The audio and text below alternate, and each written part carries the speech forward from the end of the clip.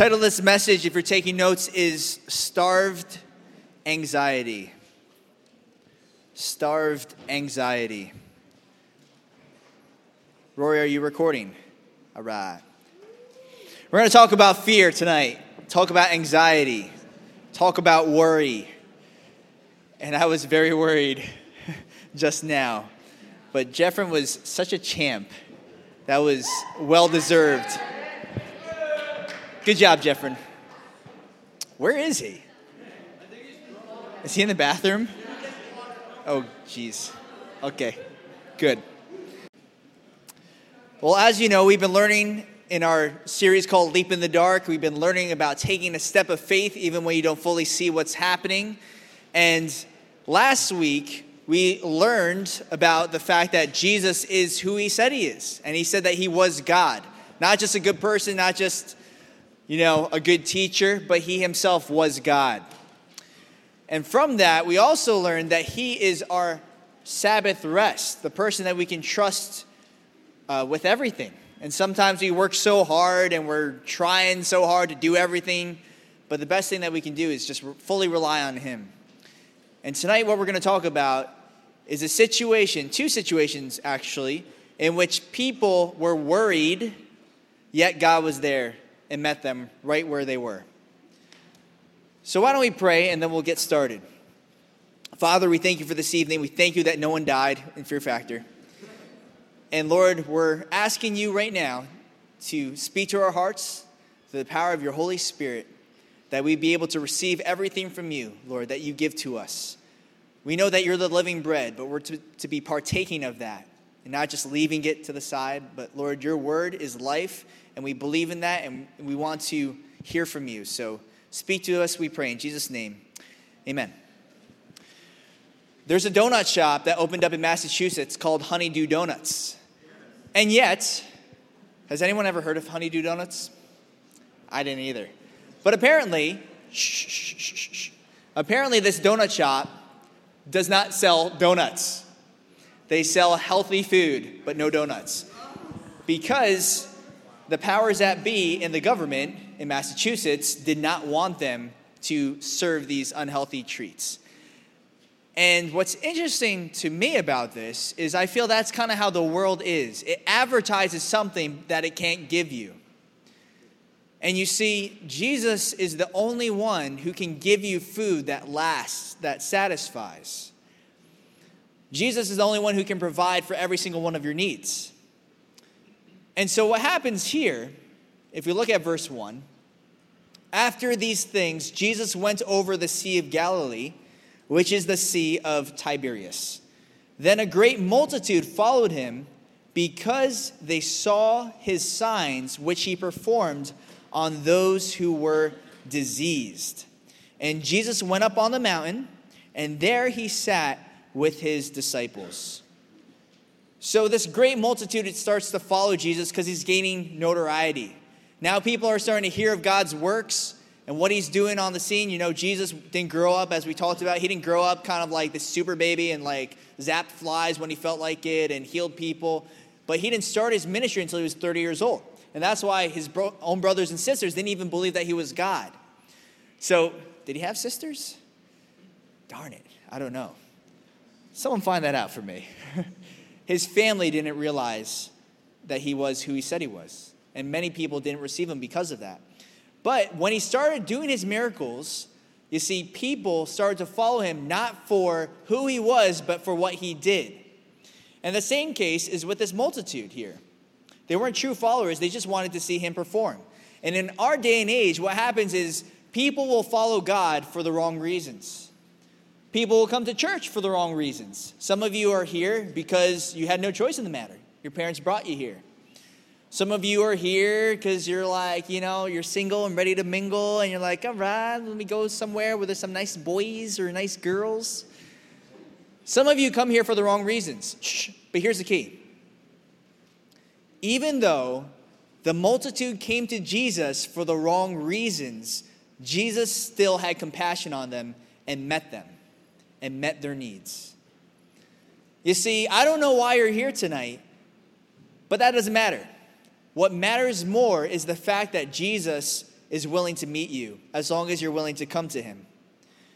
Jesus has compassion on this multitude and takes time to teach them and feed them even though they're ignorant of his true purposes, and he can do that same thing with you. Now, some people, what they try to do is find the secret will of God and say, if only I knew God's plan for my life, then I would be able to get him to do the things that I want him to do for me.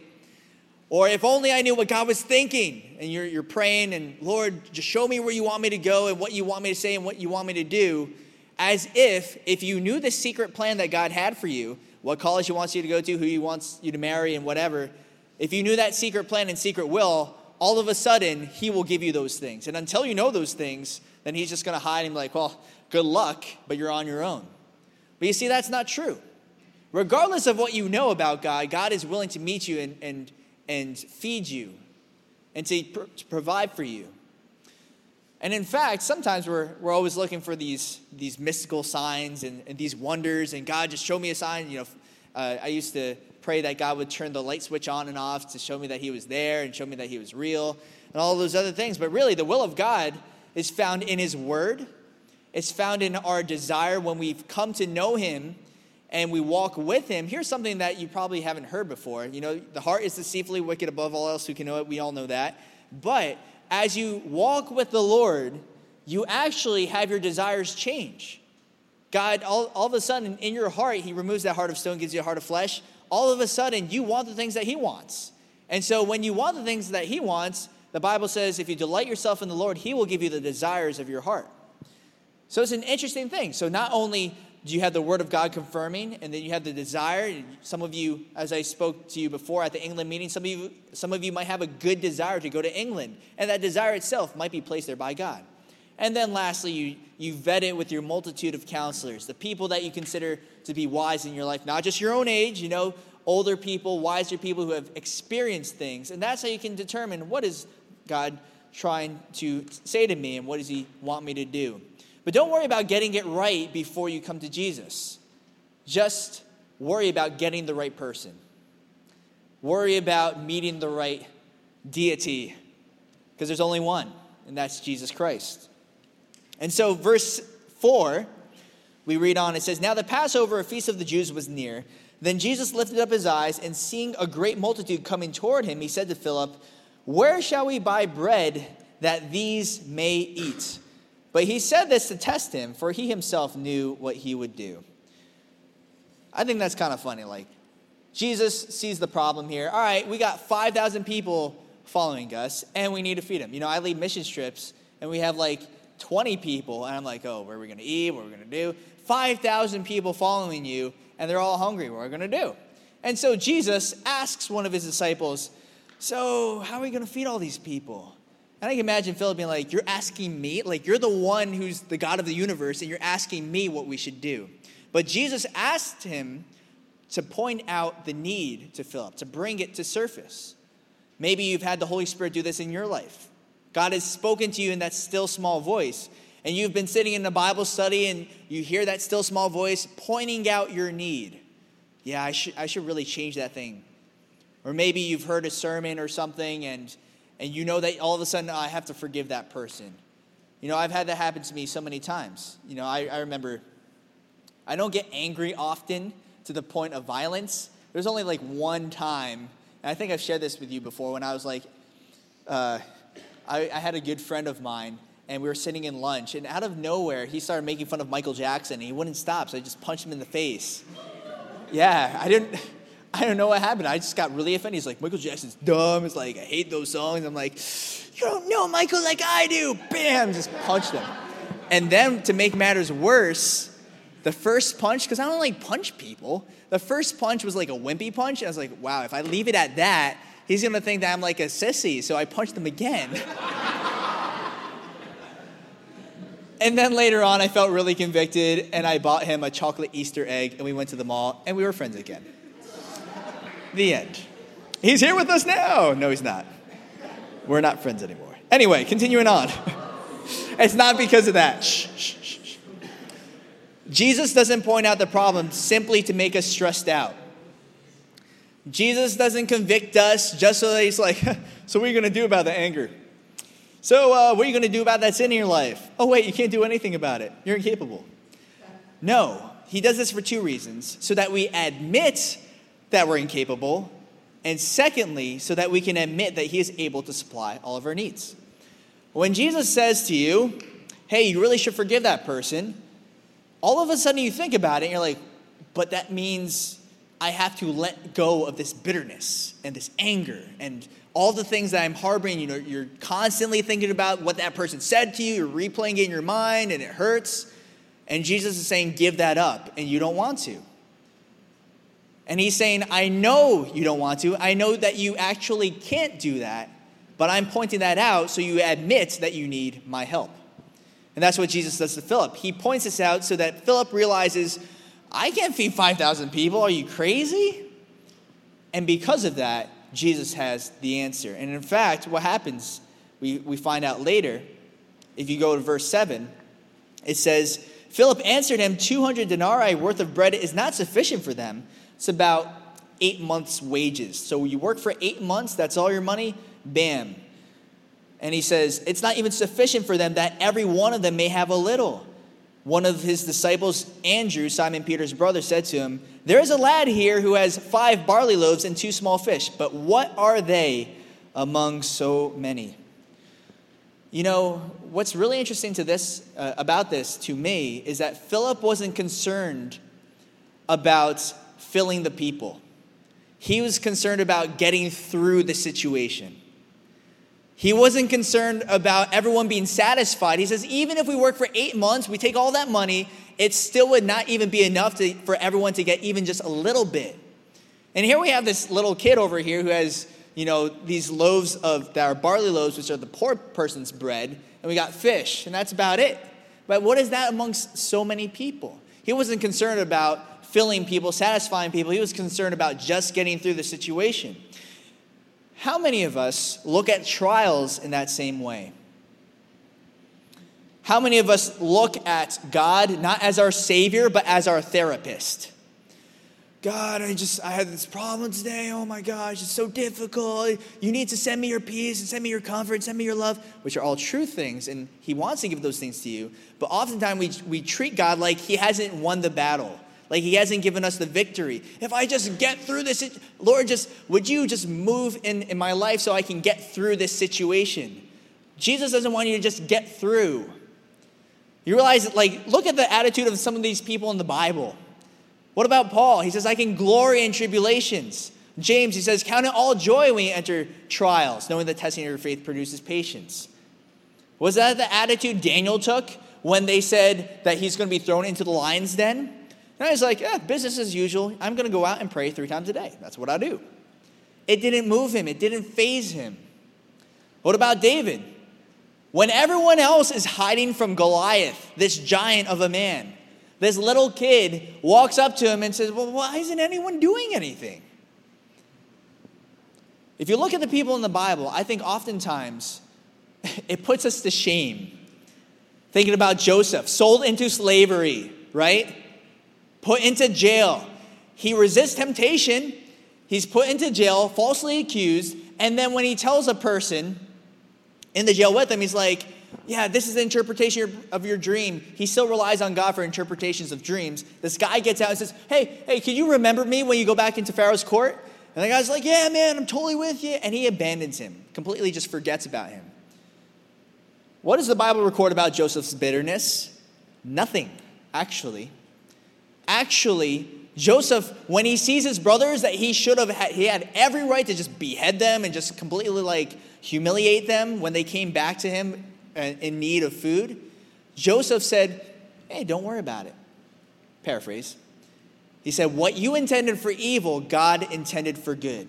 And his forgiveness was so unbelievable that his brothers didn't actually trust that what he was saying was true. They thought he was holding something back and he was really going to kill them and he was going to shame them. But really, he was able to forgive them because he was relying on God to give them that forgiveness.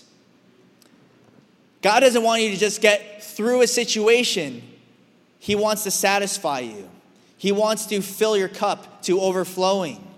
God wants to give you the living bread that endures. He doesn't want to give you this peasant bread. It's just like, you're going to make it. No. But he has joy, and that more abundantly, available for every single person who trusts in him. Faith instead brings expectations. Like Abraham, he expected something because he trusted in a living God. It says in Romans chapter 4, verse 20 through 22, he did not waver at the promise of God through unbelief, but was strengthened in faith, giving glory to God and being fully convinced that what he had promised he was also able to perform. And therefore, it was accounted to him for righteousness. You see, Abraham, because he fully believed, he was fully convinced that God was able to do what he had promised, that's what was accounted to him as righteousness. He was a good guy. Why? Because he put faith, real, genuine faith. God does not want you to just get through a trial. He wants you to trust through a trial. That may be a point for you to write down today. God doesn't want you to just get through a trial. He wants you to trust through a trial. Because when we worry and fear, our problems just get bigger and bigger. What are these among so many? What are these loaves among so many people? How can we deal with this situation when there's such a big need? But if you think about it, if God created the universe out of nothing, couldn't he make something out of a couple loaves, out of a couple fish? Many people in our day don't really understand peace, I think. People think that peace is a lack of worry. If only I was able to get away from my situation. There's so many things on my mind. I'm so stressed out. If only I could just go on vacation. If only I could just stop going to school. If only I could graduate and get, go to college or be away from those people that stress me out. But you realize what you're saying? You're saying in order to have peace, you need to have complete control over your situation. And by that, you need to be in control over nothing. Because you can't control what people think of you, because you can't control your grades and what happens at school, you need to be in a place where nothing is in your control so that you can have peace. You need to just get rid of everything. But you realize true peace only comes from God. And in fact, true peace is placing complete trust in one who has complete control. True peace is placing complete trust in one who has complete control. Many of you know that I go rock climbing a lot. The first time I ever went outside, I climbed a cliff. I was fine with that, and we're tied to a rope, and I'm rappelling down. Now, rappelling is something I've never done before up to that point. And so I'm at the top of the cliff. I was in control on the way up. I'm climbing very safely. It was a little scary. I mean, you're climbing 100 feet still. But on the way down, the rope is tied to a tree at the top. And I'm like, all right, starting to lower myself down. And I couldn't actually get over the side of the cliff because I guess he didn't hear me or whatever. I wasn't really sure what he was doing, the guy who was holding the rope at the bottom. And so I'm pulling with all of my strength to jump over the cliff so I could get down. And I was like, I don't think this is safe. But as I'm going down, it's not like I could climb down. I had to place my complete trust in one who had complete control of the situation. It's like I've said before, complete trust, complete peace is like when you're 3 years old and you're sleeping in the car as your dad or your mom drives. You're at complete peace. You're at complete rest because you're trusting that the person has complete control of the situation. And if you don't trust, the fact is you just need to know your God. If you're in a car with a random stranger, why would you trust them with driving? You have no idea who they are. They're creepy. But trust doesn't mean that you'll never experience sorrow. I'm not saying that if you're trusting, you're never going to experience fear. It means despite your feelings, you're committing the situation into his hands. Because if you put them in God's hands, just like if you put the loaves of bread into God's hands, he can multiply it. If you put your situation into God's hands, he can multiply your peace and whatever it is that you need. That's who our God is. Psalm 94 verses 18 and 19 says, "If I say my foot slips, your mercy, O Lord, will hold me up. In the multitude of my anxieties within me, your comforts delight my soul." And that's exactly what God does. As you get to know God better, you're actually freed from anxiety, even in trials, because you know that he's in control of the situation. Look at verse 10. This is the first thing that Jesus does. Ready for this? Make the people sit down. Now there was much grass in the place, so the men sat down in number about 5,000. This kind of reminds me as a type of Psalm chapter 23. The Lord is my shepherd, I shall not want. He makes me lie down in green pastures. You know, if you're trusting in the Lord, he's able to give you that rest, enabling you to sit down, to relax, know that he's in control. Look at verse 11. And Jesus took the loaves, and when he had given thanks, he distributed them to the disciples, and the disciples to those sitting down, and likewise of the fish, as much as they wanted. So when they were filled, he said to his disciples, gather up the fragments that remain, so that nothing is lost. Therefore they gathered them up and filled 12 baskets with the fragments of the 5 barley loaves, which were left over by those who had eaten. They were filled, and there were actually enough baskets left over. Talk about exceeding expectations. It's not like God's like, all right, enough so that people get a little bit, but they had enough to be filled. If we put matters into Jesus' hands, he's always able to provide exceedingly abundantly above everything that you could ask or think. You know, I used to pray so many times when I was young, especially when I was, in the single digits, when I was like 8 years old. I used to pray, Lord, would you show yourself to me? Would you make yourself real to me? So many times, and I felt like that prayer wasn't answered. And now if I look at my life, it's like, of course I know that God's real. I've experienced him in so many different ways. And if maybe you're in that place. I talked to a student this past week, and I asked him, have you had a time in which you can say, I have experienced God? I've met him. And he said, honestly, I don't think I can. And that's okay. You don't have to forge it. You don't have to pretend. In fact, you should be honest about that so that you can pray that same prayer. Lord, would you make yourself real to me? And I promise you, just as the Bible promises, if you seek him, you'll find him. If you seek him with all of your heart. If you draw near to God, he'll draw near to you.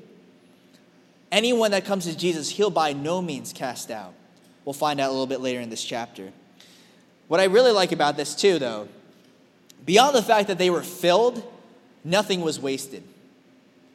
Even the bread that was left over was collected and saved for later. There was just so much abundance, enough for the disciples to get food, enough for the 5,000 to get food. Jesus supplied every one of their needs over and beyond. Look at verse 14. Then those men, when they had seen the sign that Jesus did, said, this is truly the prophet who is to come into the world. Remember, the prophet being the one that Moses predicted would come. Verse 15, therefore, when Jesus perceived that they were about to come and take him by force to make him king, he departed again to the mountain by himself alone. Now, because there was an expectation that the Messiah, the Savior, was coming around that time period, the Savior of the world, the Jewish expectation, if you remember, was that there would be this Messiah who would be political and take over the government, overthrow Rome, because Rome was controlling the land over there with the Jews for a long time. And because of that, they were looking for a king to overthrow this evil government, and that's what they expected. They didn't expect a suffering Savior. They weren't expecting Jesus to come and die for their sins. It was a completely different need, and they completely missed that altogether. But God being with you does not mean that God will do what you tell him to do. Just because God is with you doesn't mean he's going to follow what you expect and do what you want. And so when Jesus fed the 5,000, this reminded them of Moses. Moses, when he was used to bring forth the manna. Remember, they were wandering in the desert, and throughout that, God let them gather bread right off the ground and eat it. And they were like, what is it? And they called it, what is it? That's what manna means. Very creative, those people. They had 40 years to come up with a name, and they just came up with, what is it?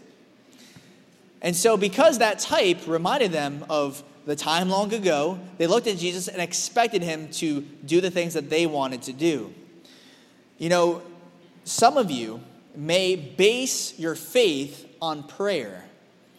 What I mean by that is you'll pray something, and if it doesn't come true the way that you expect it, well, maybe God isn't listening. Maybe God doesn't care. You know, that's a very dangerous way to pray. If we're praying that God would be in line with our will. Lord, would you move in this situation this way that I'm asking you to do it? And that's why we have to pray for God's will to be done, not our will. And sometimes you have very serious situations too. Sometimes you pray for healing and it doesn't seem to go your way. Don't let that shake your faith, because your faith is not based on unanswered prayer. Because God does say no sometimes. You need to base your faith that God works all things together for good, and he knows better than you. His thinking's higher than your thoughts, and his ways are higher than your ways. So in fact, when he says no, it's not because he hates you, it's because he loves you. Just like a loving father says no to their child for certain things. When they want another McDonald's cheeseburger, sometimes they gotta say no because it's gonna rot your stomach and it's not good for you. So is our Heavenly Father. Look at verse 16. Now when the evening came, his disciples went down to the sea, got into the boat, and went over the sea toward Capernaum. And it was already dark, and Jesus had not come to them. Then the sea arose because a great wind was blowing. So when they had rowed about 3 or 4 miles, they saw Jesus walking on the sea and drawing near the boat, and they were afraid. But he said to them, "It is I. Do not be afraid." Okay, a man's walking on water, and I'm supposed to not freak out right now. Okay. Then they willingly received him into the boat, and immediately the boat was at the land where they were going. The Gospel of Mark actually gives us some more detail into this story. Here's Jesus.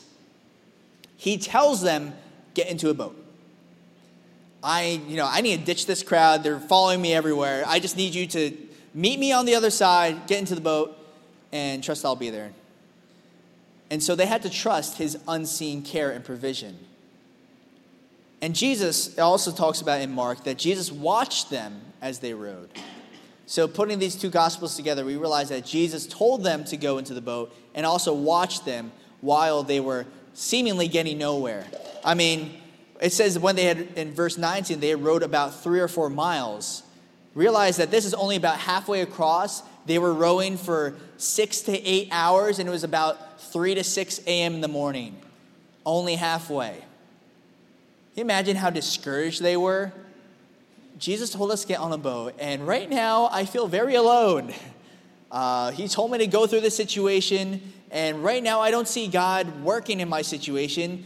God, did you really call me here? You ever have those situations? You take a step of faith, and God's calling me to do this, I know it, and then because you don't see any progress, you just assume maybe this isn't God's calling after all. Maybe you start a group, maybe you start a Bible study, maybe you start a prayer group. And because you don't see progress, you just assume maybe this isn't what God wanted after all. That's not true. God's watching, and as long as you're walking in his ways, he will direct your steps. You got to trust in him that he has his unseen care. And also, as it says in verse 21, the boat immediately was at the land where they were going. God can immediately clear up the storm. God can immediately bring you to where you need to go. It's just a matter of days. Some of you are like, man, I've been single forever and it's just taken forever. God, when are you sending me, my Samson, I guess. I don't know. That's a bad example because he was a bad person eventually. And you need to realize that God has his timing. And when he has the day appointed for you to be born, day appointed for you to die, there's a day appointed for you to be married. And you can't make that day come one day sooner. But God could change your life in an instant. Some of you are waiting for direction, and Lord, no open doors. I don't know what college I want to go to. I don't know what job. You're just so concerned. But realize God can change everything in a matter of moments. And by you just freaking out about it, it's not going to help. Instead, take all of your worries and cast them before the Lord. We also learn from this short little passage that it's not always easy. Sometimes you will be rowing really, really hard and still get nowhere. Life isn't meant to be easy. Jesus said, in this world you will have tribulations. Be of good cheer, I have overcome the world. And sometimes it's scary. Sometimes the situation you're in is not only hard, but you're terrified. God, are you still there? Do you still care about me?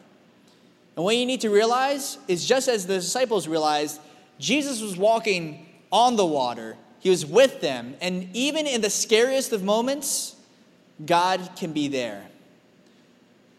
Even in the times that you're in the deepest of pits, you feel like you're at your wit's end, Jesus is there. That's what Psalm 139 tells us. Where can I go from your spirit? Where can I go from your presence? If I go to the mountains, you're there. If I go to the heavens, you're there. If I go to the pit of hell, you're still there. God won't leave you. He won't forsake you. He's not going to leave you alone. And in fact, you just got to trust that even when you don't see him, he sees you. What's also interesting about this is how it so parallels the Exodus story. Remember, the people were leaving Egypt, and they too had a peril with water. They were stuck. They didn't know how to get across. Yet God was able to provide the way for them to get to the other side. In the same way, the disciples were stuck, and Jesus was able to make that way to the other side. Look at verse 22. On the following day, when the people who were standing on the other side of the sea saw that there was no other boat there, except that one which his disciples had entered, and that Jesus had not entered the boat with his disciples, but his disciples had gone away alone. However, other boats came from Tiberias, near the place where they ate bread after the Lord had given thanks. When the people therefore saw that Jesus was not there, nor his disciples, they also got into the boats and came to Capernaum, seeking Jesus. And when they had found him on the other side of the sea, they said to him, Rabbi, when did you come here? Jesus answered him and said, Most assuredly I say to you, you seek me not because you saw the signs, but because you ate of the loaves and were filled. Do not labor for the food which perishes, but for the food which endures to everlasting life, which the Son of Man will give you, because God the Father has set his seal on him. So let me summarize that, because you probably zoned out. I zone out all the time. So here we go. Jesus is being sought after by the people that he fed. The 5,000, got a free meal, and now they're like, man, that was awesome. I want to see him do it again. Yeah, he's got some free food. Let's go find him. So they're looking, see the disciples. No, he's not there. Okay, where is he? And, oh, Jesus, what a funny coincidence. You just happen to be here, and I happen to be hungry. So what can you do for me? And Jesus is like, you're only here because you just want more food. But don't work so hard for food that perishes. Work for food that endures to everlasting life. And they're like, what? Food that lasts forever? Are you talking about like McDonald's cheeseburgers that never rot? You just put them in your cupboard and you find them in 10 years and they retain the same shape and same size? No, because if you eat that, you will probably die. That's not good food. Instead, he's talking about the food that endures in energy. When you eat normal food, you need to eat again because you become empty again. You digest it. But the food that endures gives you energy continually so that you don't need to be filled with anything else. It's never a question of, are you empty? We've talked about that before, but yes, of course, the world will leave you empty, but people are always constantly trying to fill themselves with things of this world. It's not a question of, are you hungry? Everybody's hungry and everyone's filling themselves with something. Are you filling yourself with a thing that endures? Are you filling yourself with the things of God, the things of heaven? If you're not a Christian here today, you probably have no idea what I'm saying, and I get that. But let me explain it to you this way. If you trust in anything but God, it will die. It will perish. Example, you trust in some good things. You trust in your relationship. You love your girlfriend. You love your boyfriend. They just love you back, and it's perfect. You don't even fight. Wow, that's amazing. That's great, but the sorry news is at one point or another, they will fail you. And when they fail you, when they lie to you and they're like, I thought you were my everything. I thought I could trust you with anything. You told this one thing about me. You lied about this one thing. And all of a sudden, you feel like you can't trust anybody at all. And if that never happens, someone's going to die eventually, because humanity itself is temporal. And because of that, you have to put your trust in someone who is eternal. Someone who will never fail you. If you are placing God-like expectations on your significant other, you're going to crush them with your expectations. You better not fail me. You better not lie to me. You better not cheat on me. Because the minute that they do, you just completely ditch them. You run away from them. But you're putting expectations on them that they were never supposed to fulfill. It's the same thing with anything else. If you eat a burger, you can't place godlike expectations on that burger. eventually it's going to digest. It's going to go away. And if not, then you're going to have to get surgery to get it out. You need to look for things that last, whether it's relationships, if it's money, and you're saying, if only I had enough money. No, you'll always need money. And then when you have more things, you'll have more things that you have to take care of. More stress. And who's watching my money? Now I have to have investors and make sure that my money's protected and in good banks. And you have more stress because you have more things that you have to pay attention to. Whatever it is, whatever you're trusting in, if it's not God, it will fail you. And that's what you need to know if you're not a Christian here today. We as Christians don't just say this just because we like to feel better about ourselves, but we know that we can place our hope in someone that doesn't fail. Look at verse 28 with me. Then they said to him, "What shall we do that we may work the works of God?" Jesus answered and said to them, "This is the work of God, that you believe in him who he sent." You know, they're looking at Jesus and like, man, it must be nice to be you. I want to try that. How can you do what you're doing? Like, you know, the magic trick you did with like the food and like, I saw what Moses did back in the day. I guess I didn't personally, but like, we've all heard about what Moses did back in the day with the manna and stuff. Like, I want to do that too. How do you do that? And what Jesus says is it's not about what you do. It's who you trust. He actually goes on to say later on that you have to... He's like, you're talking about Moses. Like, who do you think gave Moses the manna? It wasn't Moses. It was God. From the beginning, it's always been God. He's always been the one who provides. But before we even get to that, some of us might be asking that question, how can I achieve that abundant life? So what do I have to do? Like, do I have to go out and, like, be a good person? Do I have to, like, love my enemies and try really hard to read my Bible and go to church and pray and stuff? Those are great things. But you can't achieve an abundant life, an everlasting life. You can only receive it. It's a free gift of God. Otherwise, you just brag about it. Look what I got, eternal life. No, you can only receive what God has given you. Some of you might ask a different question. How can I stop myself from sinning? I know that when I sin, it ruins my life. Maybe you know that. Maybe you have an addiction to one thing or another. Maybe some of you are smoking pot. Some of you are addicted to pornography. Some of you can't help but jump from relationship to relationship. And you know it's hurting you. And you know you're hurting other people, but you just can't stop. What in the world do you do? How can I stop sinning? How can I obtain that abundant life that I know intellectually is out there for me, but I just keep on messing up? All the things that I don't want to do, I do. And all the things that I don't want to do, I wind up doing anyway. How can I stop that? Your greatest challenge in life, everyone look up here. Your greatest challenge in life isn't stopping sin. It's believing the good news of Jesus. Your greatest challenge isn't, I need to be a better person. I need to stop doing what I'm doing. It's believing that Jesus died for your sins. Every single one of them, both past, present, and future. And to the degree that you believe the good news, the gospel, is to the degree that you'll be willing to forsake the sin. But it has to come first. The belief must come before the action. You're going to have actions naturally if you allow God to transform your life. But do you believe that God does that? Do you believe that God does provide a life eternal, abundant?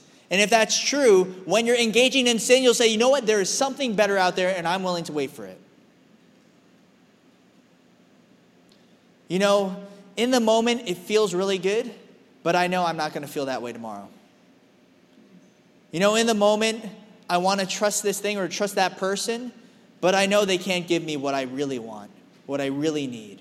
And what I really need is someone to love me unconditionally, not based on what I do for them and not based on what I say. You need to be loved by someone who loves you at your worst, not at your best. And the only person who does that is God.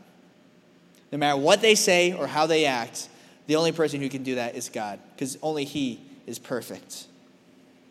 Look at verse 30.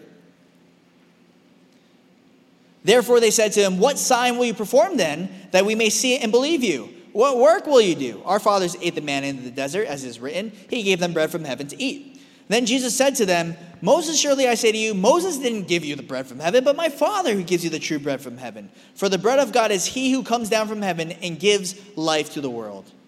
Then they said to him, Lord, give us this bread always. If today is a good day, I've said this before, if today is a good day, it's not because today is a special day, it's because God is especially good. If you receive something good from God, it's not because you did something good, it's because God is good and he wants to give it to you. Let me break that down.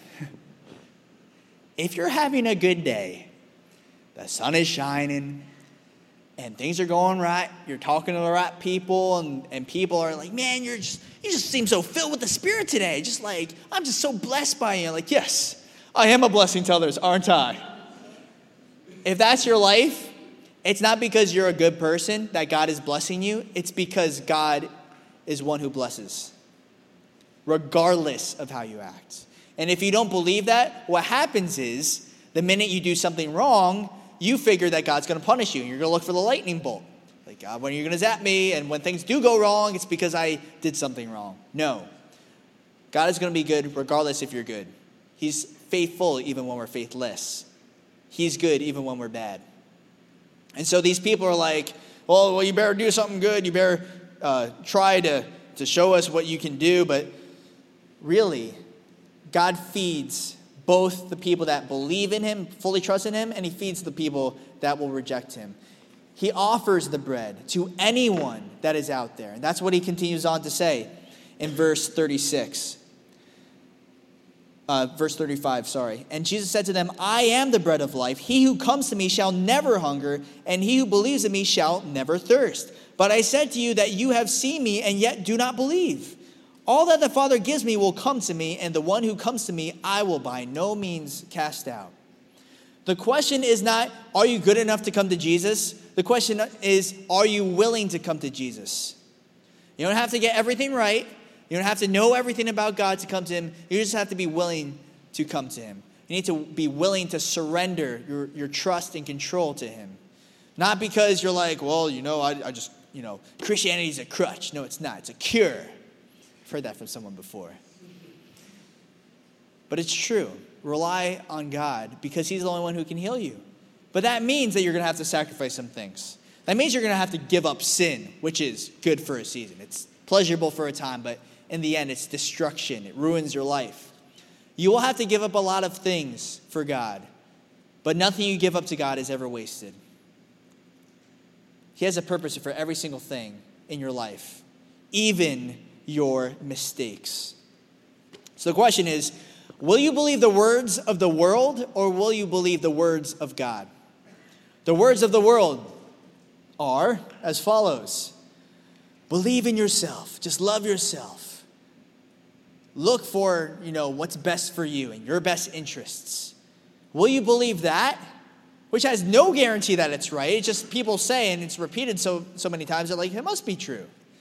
And when people are successful and say it, it makes it even harder because now you're like, well, they're successful and they say it, so it must be true. No, it's just the fact that God is good regardless if we're good or not. And God will bless even sinful people and give them what they want. But all things work together for good to those that love God, to those that are called according to his purpose. So will you believe those empty words of the world that will always leave you hungry? And here's the test. Do you feel good after the fact? When you're sinning, no. Or will you believe the words of God which endure to everlasting life? Not only in this life, but also in heaven. Who are you going to trust? You trust the God of the universe or someone that you saw on YouTube? You're going to trust the God of the universe or your friend who's like 15 years old? I'm like, yeah, believe me, I have a lot of experience in my 15 years. Don't even take my word for it. I'm only 25 years old. What do I know? Believe God, the words of God. But that means you have to read the words of God. You have to open up the book and say, well, Lord, here I am. I don't know if you're real, but would you show yourself to me? And it says that he who comes to God, he will by no means cast out. Let's pray. Father, there are many people that are seeking here tonight. They've been searching for such a long time for something that is true. They've been lied to so many times. There's been people that have been advertising, promising, and no one's been fulfilling. But Lord, every single promise that you give is fulfilled and can fill us. So Lord, would you help us trust in you? Would you give us greater faith to believe what you say? We thank you, Lord, for your love. We thank you that you're good even when we're not. We thank you that you provide for us even when we come to you for the wrong reasons. But we know that shows how much you love us. So be with us, Lord, for the rest of this night, and we pray for Jeffrey's stomach too. In Jesus' name, everyone said, amen.